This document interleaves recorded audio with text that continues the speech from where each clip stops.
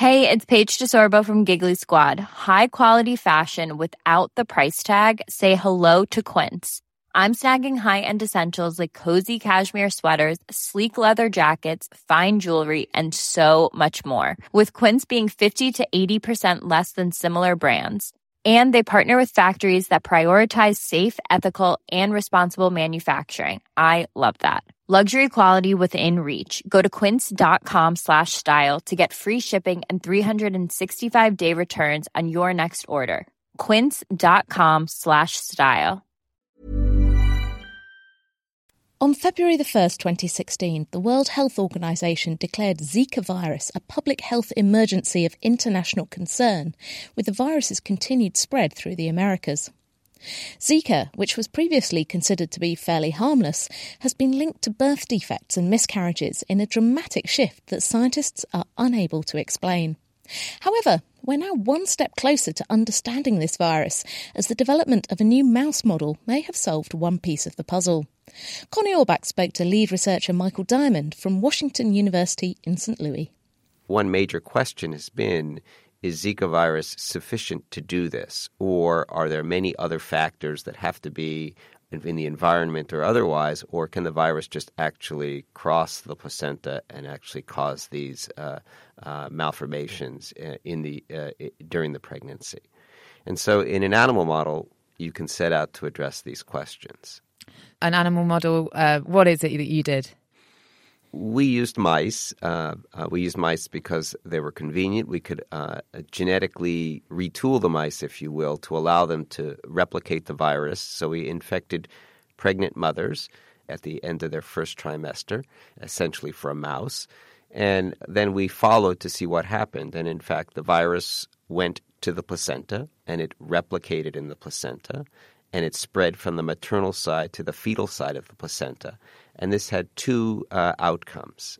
One of them is that the placenta sustained significant injury, such that there was damage to the placenta, which then ultimately led to poor blood flow in the placenta, which was associated with a condition called intrauterine growth retardation. And it's exactly as it sounds. If there's inadequate blood supply moving from the placenta to the fetus does not grow, so its size gets very small. One complication, if that happens in a very severe way, is the fetus could be spontaneously aborted, and that's exactly what happened in one of our models that we did. The second thing that happens is that once the virus is actually able to cross into the fetus, and this was associated with injury and cell death in the brains of the fetuses. So in our model, there was two major damages that occurred, one at the level of the placenta and the second at the level of the fetal brain. You found that mice with this virus were having very similar effects as we're seeing in people with this microencephaly, the small brain sizes, and some of the other damage that we're seeing. I would say some of the same effects, not all of them. Part of that probably had to do with we were actually only infecting at one stage of pregnancy. It's possible that if you infected at different stages of pregnancy, you would see some of the other manifestations that have been seen in humans. We saw certainly some of them that have been described most recently in publications that study humans in Brazil. So this is hopefully giving us some clarity with that initial question that you asked. Is Zika alone causing the defects that we're seeing? But I can't help asking, you're using a mouse model, and I'm sure that there are many differences between mice and humans. How much can we read from this?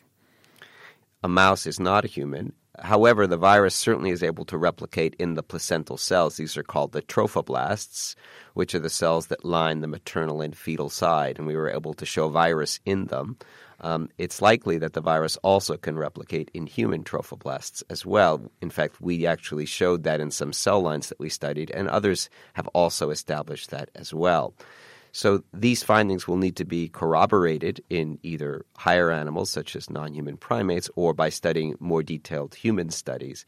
But for now, I think we can safely say that the virus certainly is able to cause this type of disease by directly infecting the placenta and crossing the placenta. So it does two things. One is it tells us that the virus is sufficient to cause it in animals. And the second is that it is doing it through a transplacental route as opposed to any other route via direct infection of the cells that line the placenta. Knowing that the virus is sufficient for this, solving another piece of the puzzle, what does that mean for the future? by establishing that Zika is sufficient to do this, one now can focus on what are the ways in which we can try to prevent this from happening. And having a small animal model is very useful for evaluating vaccines, for evaluating therapeutics, or even for still studying basic mechanisms of how disease is caused. Certainly, these are the first steps towards translating these things into humans, but you really want to narrow the field, if you will, when you have therapeutic candidates or vaccine candidates before initiating costly trials in humans. And also, you want to make sure things are safe. Certainly, if pregnancy is a targeted population for either a therapeutic or a vaccine, these are of highest priority. That was Michael Diamond commenting on his paper published this week in the journal Cell.